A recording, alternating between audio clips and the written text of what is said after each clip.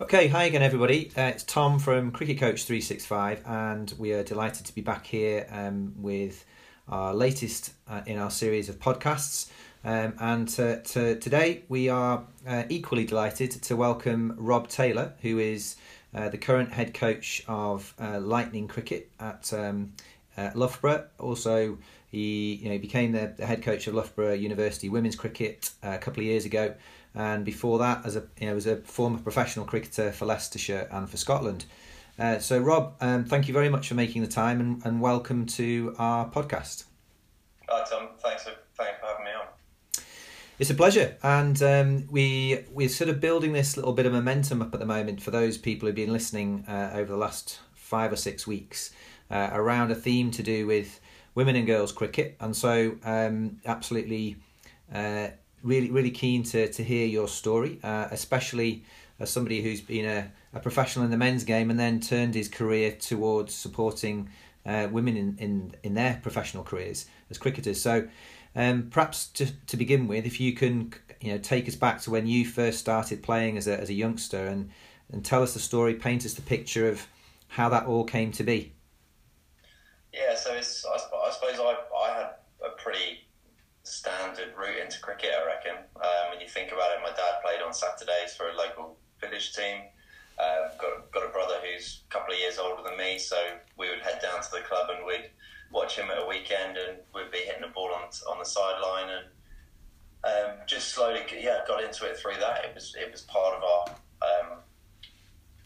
part of our weekly routine growing up as kids was to head down to the club to watch dad on Saturday, and that was kind of how I got into it to begin with. When I got a little bit older, sort of into my teens, then we were in a situation where Dad rigged up a bit of netting in the garden, and got an old tennis roller and did his best to make it flat and pretty as safe as possible, and so my brother and I could play in the garden. So it's sport in general has been something that's been part of my life the whole time. So whether it's taking a rugby ball on a walk or playing a game of tennis or whatever it might be, I'm always keen to get stuck in and have a go, and that's something that's been ingrained in me through when I grew up.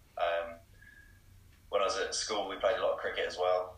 So I was part of a school team at Harrow where we had the likes of Gary Balance and Sam North East within our age group. So we were playing at a decent standard, and at that stage started to take on Middlesex Academy and Kent Academy in sort of my last couple of years at school as a fixture. So that was kind of my first taste of, I suppose, playing against guys who were within a pathway to go on to professional cricket. I was playing county age group at Northants at the time, but hadn't got into the Northants Academy. So once I got to that point, it was kind of a bit of a crossroads for me, really, in terms of plan A of Northants age groups, Northants Academy, off to professional cricket. That hasn't worked. What are we going to do next? And I think I'm a big believer, and I say this to the players that I work with at the moment, that right place, right time is a really good saying, and actually rings true in cricket a lot. And there's been a couple of times, I suppose, in my career where that's happened. I had two trial periods at Leicestershire, and the first one was Easter holidays. Went to book a net, and just ready to get going before the final summer at school.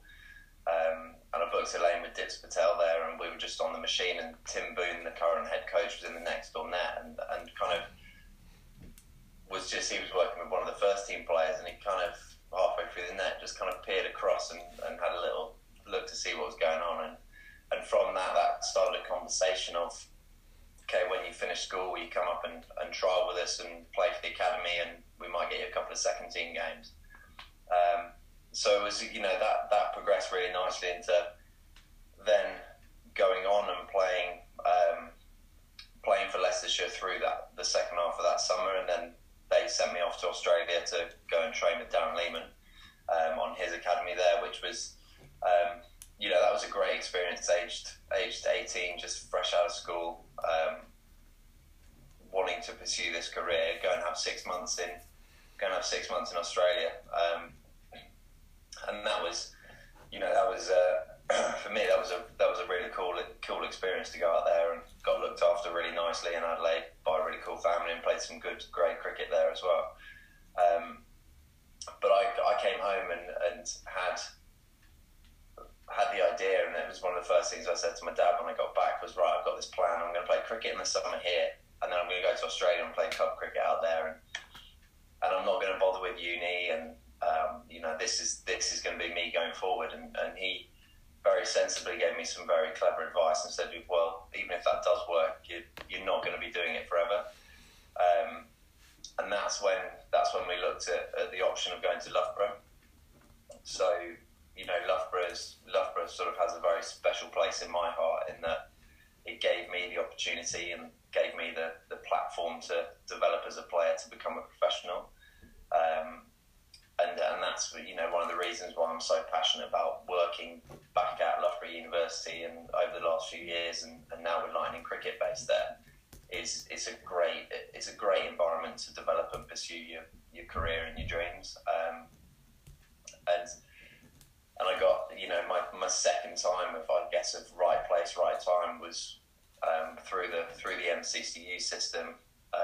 Graham Dilley was my head coach, and he picked me for a game against Leicestershire, and this was first trial at Leicester, hadn't worked out, but as with anything, you leave on good terms, and you never know, the doors never closed, kind of thing. And I managed to get 100 in that game in the fourth innings, and that kind of then reignited the conversation. And that then got me, again, another few games in the second half of the season, playing in the twos, and then made my championship debut in 2011 against Surrey. And that, again, right place, right time. Had I not scored runs in that game, potentially that conversation, wouldn't have started. So I think, for me, I look back on my playing career, and I'm very grateful for the opportunities I had, and absolutely loved it. But that's driven, the opportunity I've had with that, and the experiences I've had with that, has now driven my passion for coaching and trying to give players the same opportunities that I've had. What a fantastic summary! Try getting that onto a CV in 2 pages. But yeah. I think there's lots of information there. I think I'd like to find out a little bit more about. I think a lot of the people that we've spoken with on podcasts so far have pretty much all said how important their parents or siblings were when first getting a bat in hand or a ball in hand, either at a club or in the back garden or wherever it be. And you're obviously no different. How old were you when you first played junior club cricket? Can you remember? I reckon I probably would have been 7 or 8, something like that, probably that age, I think. Yeah. Yeah. So a very influential age for any youngster. That's the perfect kind of time to start, as many of us who are involved in junior sports development will know. And do you what memories do you have of coaches at your local club before you went to Harrow, which I'd like to ask about as well. But first of all, in terms of club coaching, what do you remember most, either favourably or unfavourably? Yeah, I think looking back, and when I think about when I played at that age, and even going through the county age groups, there was a lot of dads of the lads playing, helping out, and that sort of thing. And I certainly never had any negative experiences from coaches that I've worked with. It was, for me at that age, it was about, I want to have fun when I'm playing this, and I want to enjoy going down to the club and playing with my mates. And I think,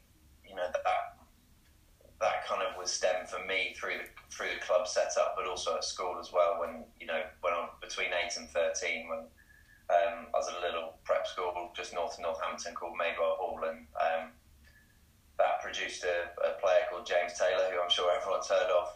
So we were the same year and came through that system with with a great coach, guy called Steve Schofield, who's still working at the school there, and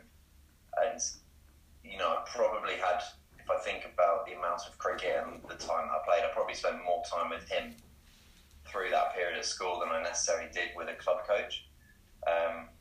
So when you say he was a great coach, and still is, what to you does great mean in your personal experience? Yeah, he understood what I wanted to do and what I wanted to achieve, and even at a young age, you come into that setup and you're 8, 9, 10. Your dream at that point is to play county age group cricket. Yeah, that's kind of the next part of the journey, is coming into a county age group side, and he really understood that was part of what I wanted to do, and understood actually, okay, this is how we're going to do it. And I remember through school holidays,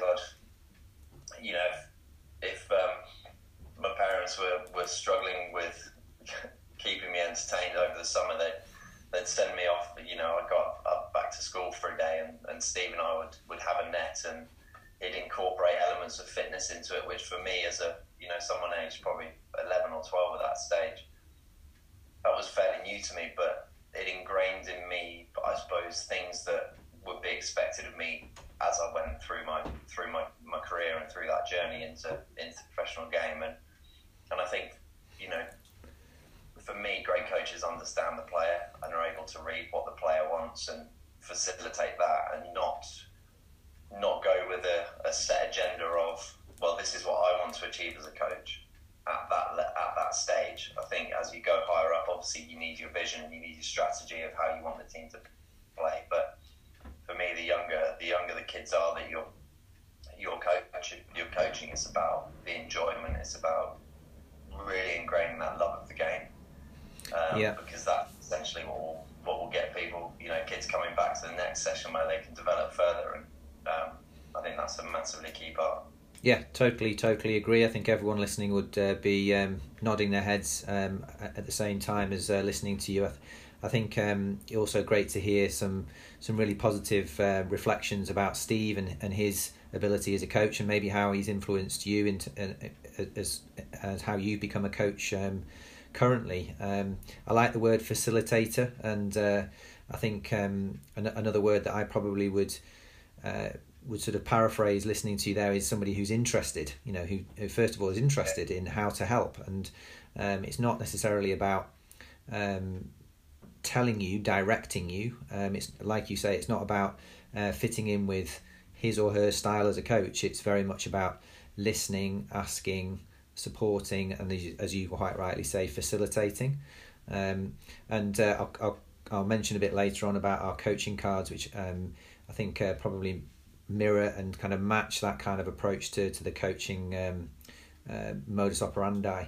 But tell us a little bit about Harrow then. So, for those people who perhaps are listening outside of the UK, they may not even know much about Harrow and its either its educational history or its sporting history. So, from a cricket point of view, what was it like?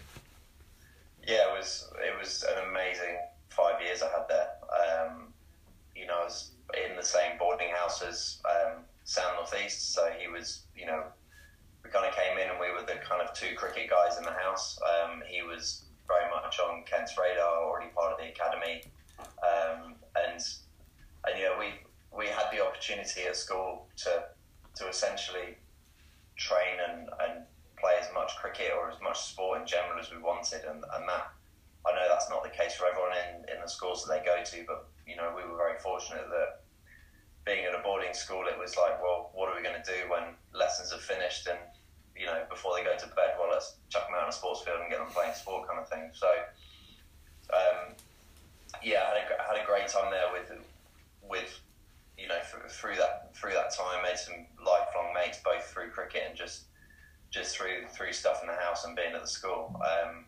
Had a very understanding housemaster who, within the first 6 months, when at Harrow, kind of the CCF is Combined Cadet Forces, is kind of one of the things that you're expected to do on a Monday afternoon, and my housemaster headmaster was very understanding and kind of had a conversation with Sam and I and said, "You guys are never going to go into the army, are you?" And we were like, "No, sir, we want to pursue a career in cricket."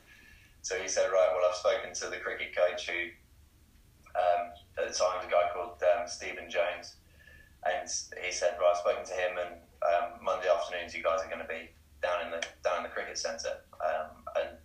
And for me, again, it was another example of someone understanding what we wanted to do and understood us as people, and that gave us the opportunity, I suppose, to focus on cricket through the winter while still playing other sports through the rest of the week. So we could still carry on playing rugby and we could play football, and it just gave us, though, that again another kind of theme of cricket going forward. Cricket going forward in the professional era is a year-round thing. So it's not just rock up in February for some nets before the season starts in April. It's okay, what comes with it,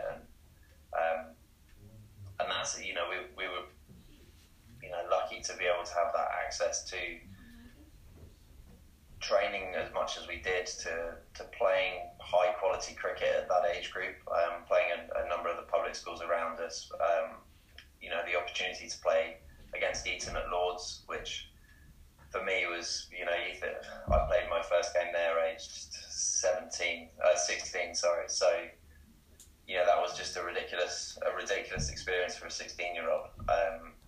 But, I think I look back on games like that and you think, well, the opportunity to play in a game at Lords, age 16, I think build some strength in you and ability to handle nerves and everything that goes with it, because it's one thing seeing Lords from the stands, but actually seeing Lords from the pavilion itself and the change room balcony, it kind of puts a slightly different spin on it. And walking, I just remember the feeling of walking down through the long room and out onto the outfield, and it was kind of one of those feelings you can never replicate. It's funny. It's funny you. I mean, again, listeners obviously can't see Rob's face, but I can, and I can tell you that he's kind of reliving that moment in every sense. The podcast that's just been released in previous few weeks was with Denisha Devnarine, who's the current head coach of South African women's under-19s. And I don't think she was 16, but she wasn't. I think she's about 21 when she made her first trip as a South African women's cricketer to England, and walked out like you did to play at Lords. And she described that day, I think, as permanently having goosebumps. And she regaled us with her memory of singing the national anthem and all of that goes with it. So yeah, it's I would imagine for anybody who loves cricket or is interested in cricket, to have the opportunity to play whatever age, 16 or whatever age, to play on the hallowed turf must have been absolutely incredible. I was gonna just touch on quickly, if I may, on. I mean, you've not said it.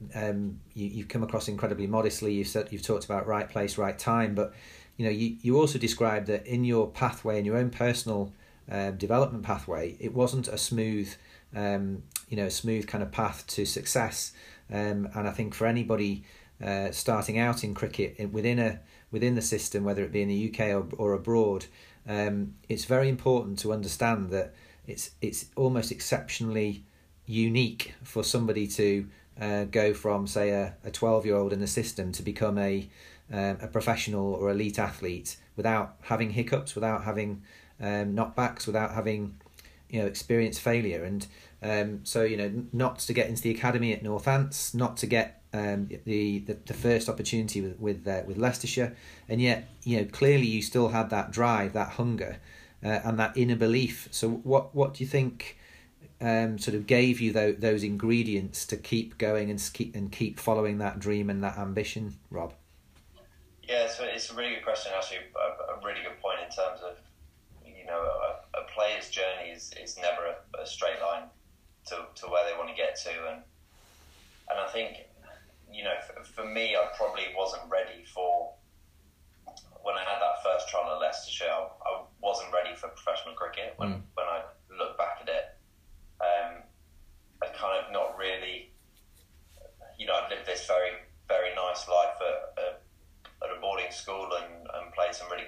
but actually I probably didn't know my game as much as I needed to be successful at that level.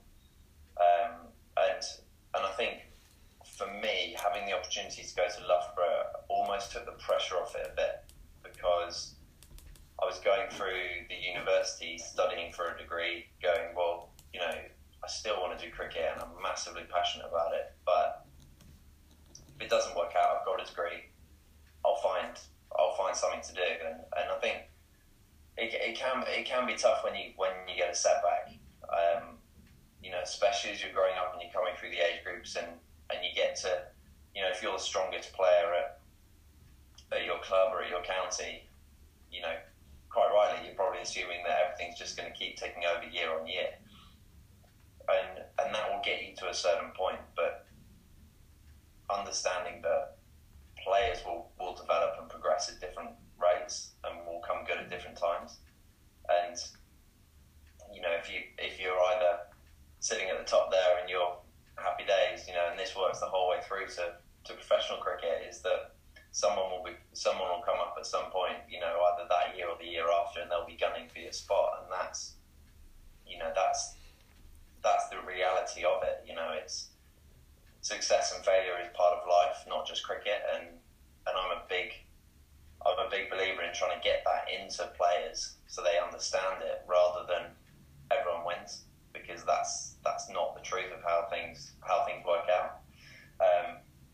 So I think for me it was, you know, if I had a setback, getting the understanding of, okay, this hasn't gone how I want it to go, what's the next plan? And I think that's really important, because I took that approach from that first time not getting on the Northants Academy to not getting that county contract after that first trial, to the meeting I had at Grace Road when they said, we're not going to renew your contract. Yeah, I had that same approach of, right, what am I going to do next?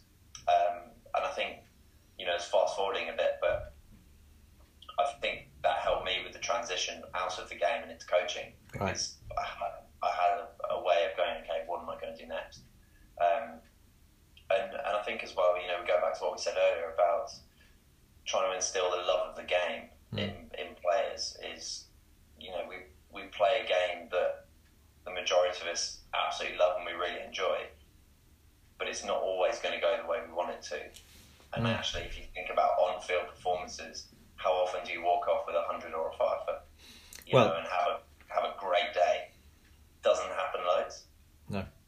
I was going to say that for you, I believe, fellow left-handed batsman, albeit you bowled a bit as well, but you know, you will not, and you know, you as will be the case with anybody in cricketing history, with maybe one or two exceptions, will not score 100 every time you go out to bat, as you rightly point out. More often than not, you will not get the score that you would like to get when you go out to bat and face that first ball. That is the nature of the beast as a batsman in cricket, whatever level you play.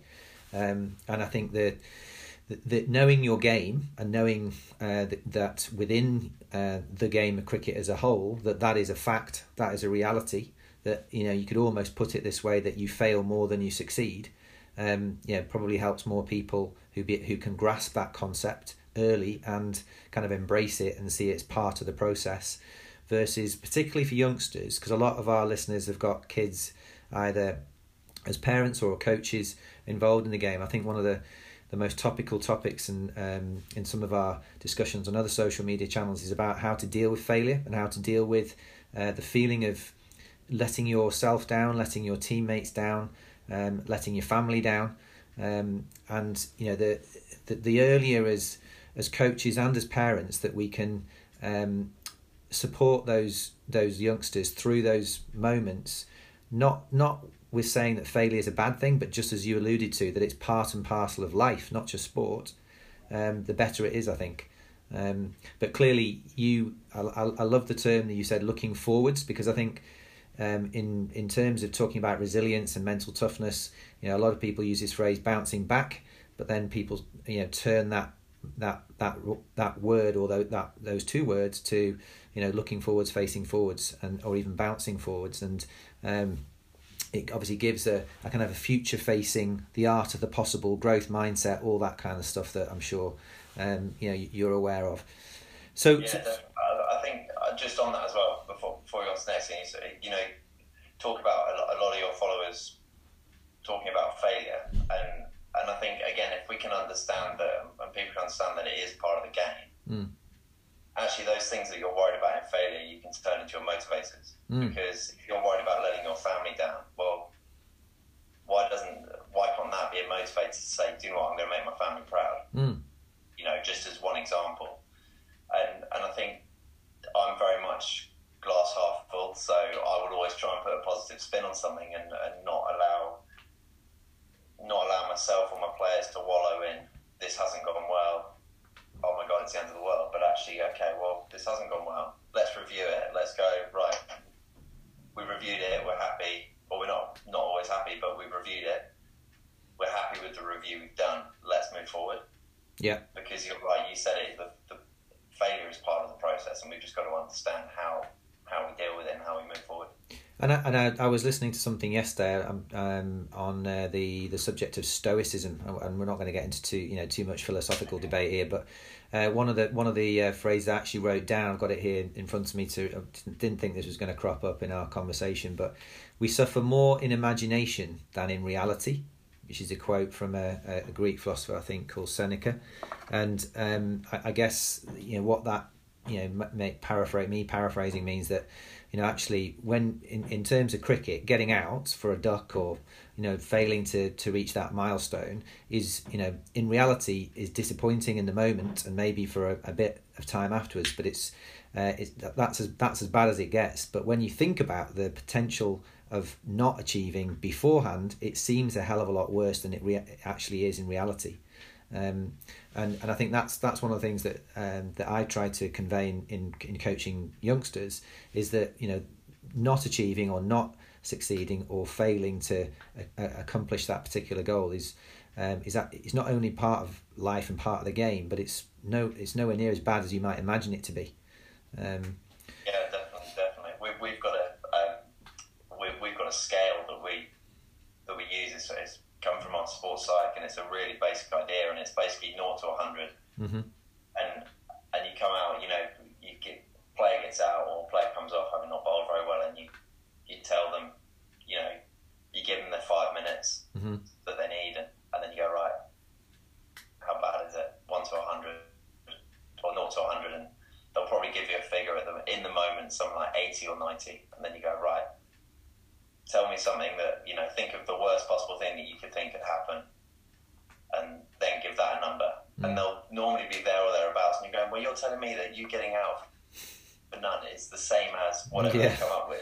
Straight away they go, oh, do you know what? Yeah, okay. And it's, just one of many ways that very simply gets quite a clear message across of it's not the end of the world. Yeah, it's perspective, isn't it? Absolutely, yeah. And I think that particularly as you get into elite sport, but it still, I think, is relevant to junior sport at grassroots level, whatever the sport is. If you set your standards so high that you're almost wanting to achieve perfectionism all the time, you're always going to be disappointed, and that goes for whether you're a coach or whether you're a player or whether you're a parent. And that's when it becomes a bit dangerous. I think we're, as humans, we're not perfect. So. But yeah, so I think another interesting turn in your career and your story and your journey was the fact that you weren't intending to go to university. You'd had this amazing experience in Australia, came back and then sort of made this decision, which then your father listened to and said, well, hang on a second here, son. And you listened and then ended up going to Loughborough University, where now you are involved in a coaching capacity. So I think that's a great sort of circle of life just in terms of your own experience. But so tell us a little bit more about how you move from the your playing career into a coaching career and how all that came about. Yeah, so I suppose I just had 2011 to 16 at Leicestershire, and we went through that period of time as a club. We weren't massively successful. We won the T20 Cup just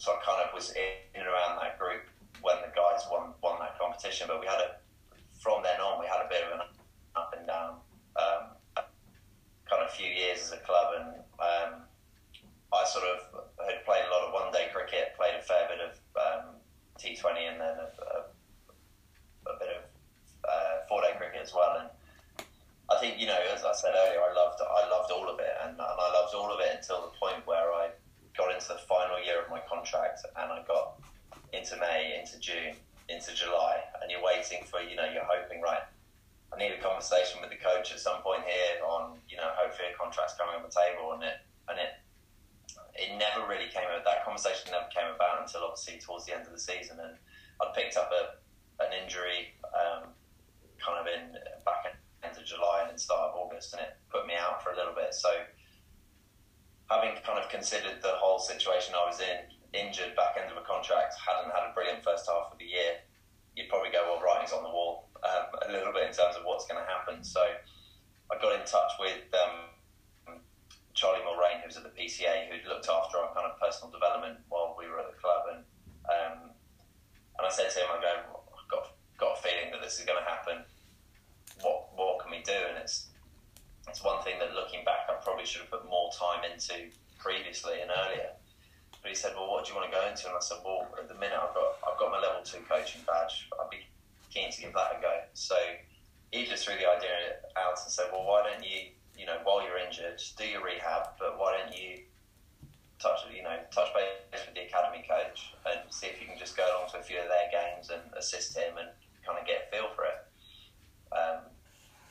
So I did that. Absolutely loved it. Really enjoyed looking at a game from the other side of the fence, because it was the first time I'd really had to do it. It was always, right, how am I going to play in this game, and how, am I going to get runs, am I going to take wickets? And it was the first time I'd gone, right, I've got a group of guys here who are going to go out and play, and I'm going to view it from a situation where I can't impact on the game, specifically as a player. So I got a real big buzz out of that, chatting to the guys and reflecting on how the game's gone and chatting about their games individually.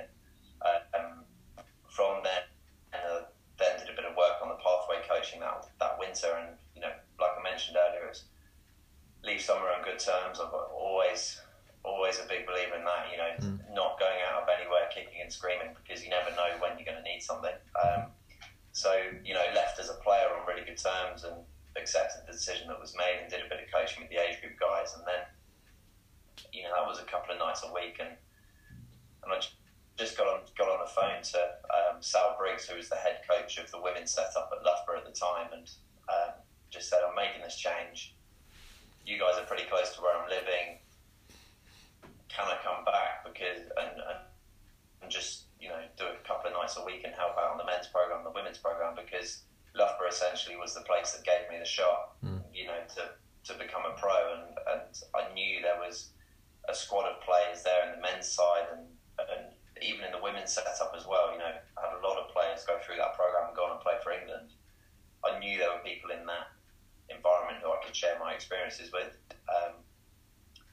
So it kind of just went from there, really, and straight away I found myself, coaching kind of 4 or 5 nights a week, as it is a lot of the time.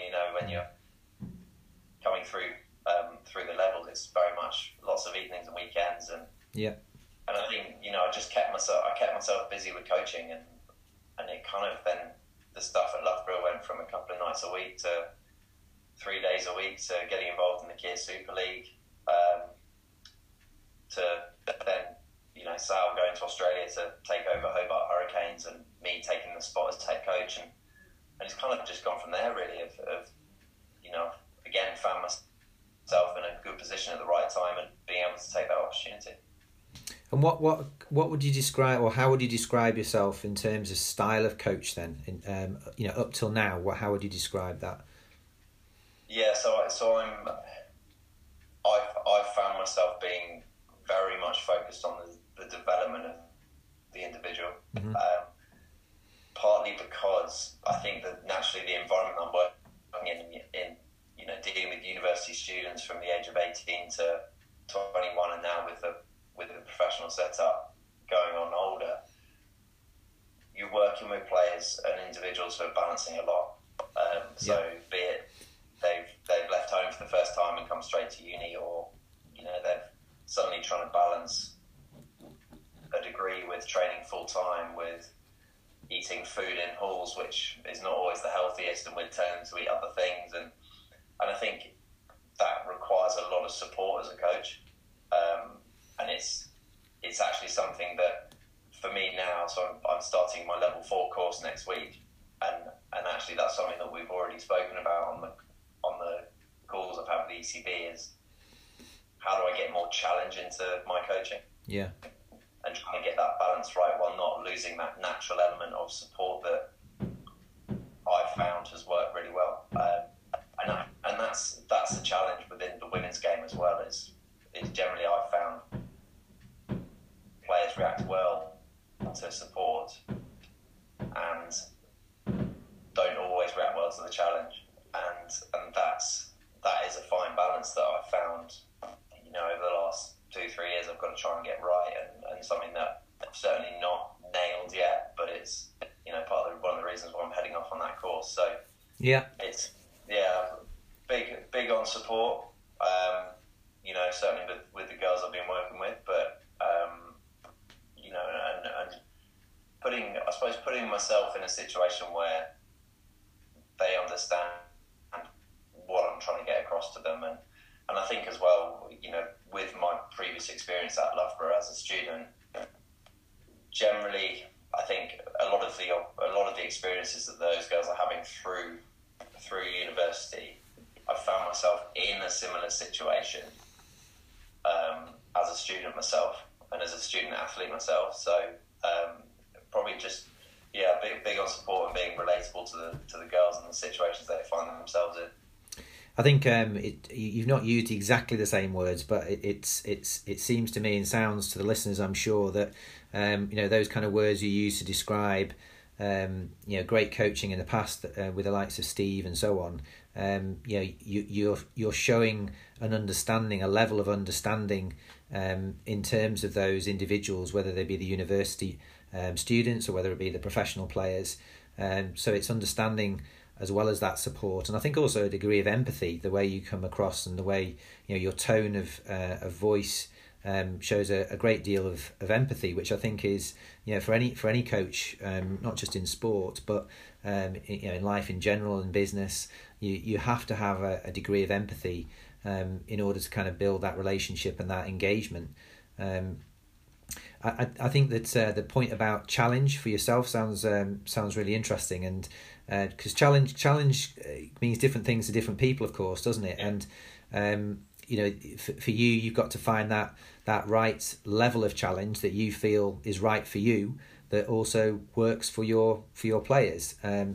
But I'm sure everybody listening will will join me in wishing you well on your level 4. I was talking to Graham Onions not that long ago, just around first lockdown, and I was at the Lancashire Academy, and he was telling me a couple of stories about him and his recent experience having just gone through the level 4, and of course he's now embarking upon a different career path, including coaching, and we were talking about the art of asking questions, actually. So it kind of linked to your point about challenge, and we've designed some coaching cards which are essentially coaching questions that are there designed specifically to provide coaches with the opportunity to ask better questions. By that I mean questions which are open, therefore will build levels of engagement with players, but at the same time, going back to one of your points earlier, will also help the players get to know their own game a bit better, and also own their own development a bit more. So you act, again, using another one of your words, you end up sort of acting in this supportive but facilitative role more than this kind of didactic, I know exactly what you need to do type of role, which everybody I speak to, whether they be a former professional player or somebody who's coached at a very, very high level, they say that the least thing they want to hear from a coach is, this is what you need to do, this is what you need to stop doing. So So yeah, anybody who's interested, I think we're starting to gather a little bit of momentum on the coaching cards now, and I'll by all means send you a pack to have a look at and see if you can see some benefit in it when you're coaching with your players. So what does the future hold then, Rob? What, apart from your level 4, what are your looking forwards for the next few years for you, with regards to your ambitions going forward? What do they look like? Yeah, so I mean, the level 4 is a 2-year piece of work, so that's not going to be done anytime soon. So I think for me, you know, the new setup, the new women's elite domestic structure is a massively exciting sort of period of time for women's cricket. You know, the ECB have committed to funding the women's game at a domestic level for the next 5 years, and you know, that's brought about us at the moment being able to employ five players as full-time pros, and I think, you know, yes, we had Loughborough Lightning in the Kia Super League, and that was very much a lot of university students, but for me it's about Lightning cricket, which, well, the name is pretty similar. We're now encompassing the whole of the East Midlands, so for us it's about building that identity as a new team, and for me trying to drive that with our director of women's cricket and build big, you know, strong relationships with the counties in our region, and now we're heading into that era of professionalism, and it's more about getting results for me. You know, I got close over, you know, got to 2 final stages in the Super League as my time as head coach, and missed out both times, and you know, I think for me, seeing our players develop and progress onto England pathways and into the England senior setup, for me, I'd love to win some silverware. I think that's one part of my coaching that I've still got in me, is that, you know, I've kind of got that inner player still going. You know, I finished playing professionally at 26, so I'm like, yeah, I feel like I've still got plenty of that competitive spirit in me, and for me, yeah, I'd love to see the girls that I'm working with develop and go on and do really well, and also, you know, hopefully if that's happening, that puts us in a good position for a bit of silverware. But, you know, as I say, we're in an exciting time for the women's game. I'm hoping, you know, the support for the development of it continues, and one of the things that we saw through the Super League was the massive support that we got from fans and, you know, parents bringing their kids down, and girls getting into cricket, and girls having role models now, and that's massively important, and that's one of the things that I'm really keen on. So our girls in our senior squad, the 15 of them, is okay. We've now got you are the senior squad in the East Midlands, and you've got 4 counties, all with county age group programs. You guys are going to be the role models for these girls coming through, and then up on into England. So I think it's, you know, for me, a big thing is getting these girls, now we're in that professional era, to understand the impact and the positive impact they can have on the game as a whole, rather than just that, am I going to score runs, am I going to take wickets? So I think if we can build a really, really solid culture and a really strong environment at Lightning Cricket, then that will feed into the region. So in terms of setting that up and performing well on the field, they're probably two big things for me to over the next couple of years, and who knows where that will take me as an individual and as a coach, and, you know, us as a team. I think it's, you know, I'd love to progress on into the international setup. I'd love to dip my toe, you know, back into men's cricket as well. I really enjoyed the time I did with the Loughborough men's team, assisting on that. So, you know, I think I've got those goals of progressing, but for now it's about doing the best job I can in the environment I'm in. Well, it's not. It doesn't sound as if you're short. It doesn't sound as if you're short of options, which is always good. And no, and I think that's you know, potentially one of the things I was fortunate with when I finished playing was I had options.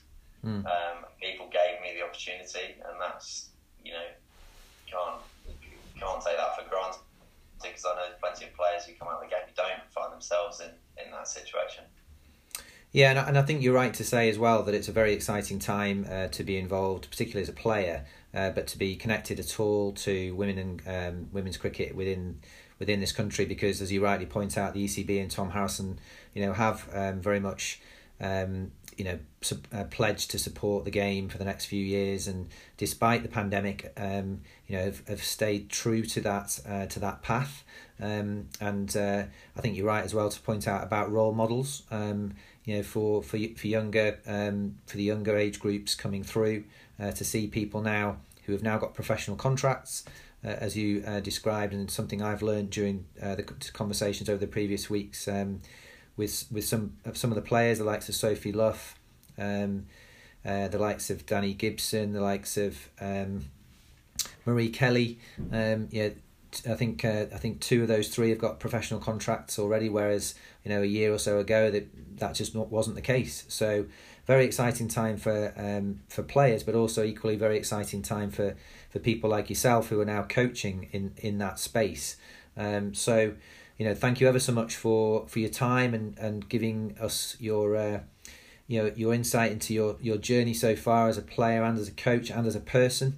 And wish you all the very best in the future. Thanks, Tom. Really enjoyed it. All the best. Thank you.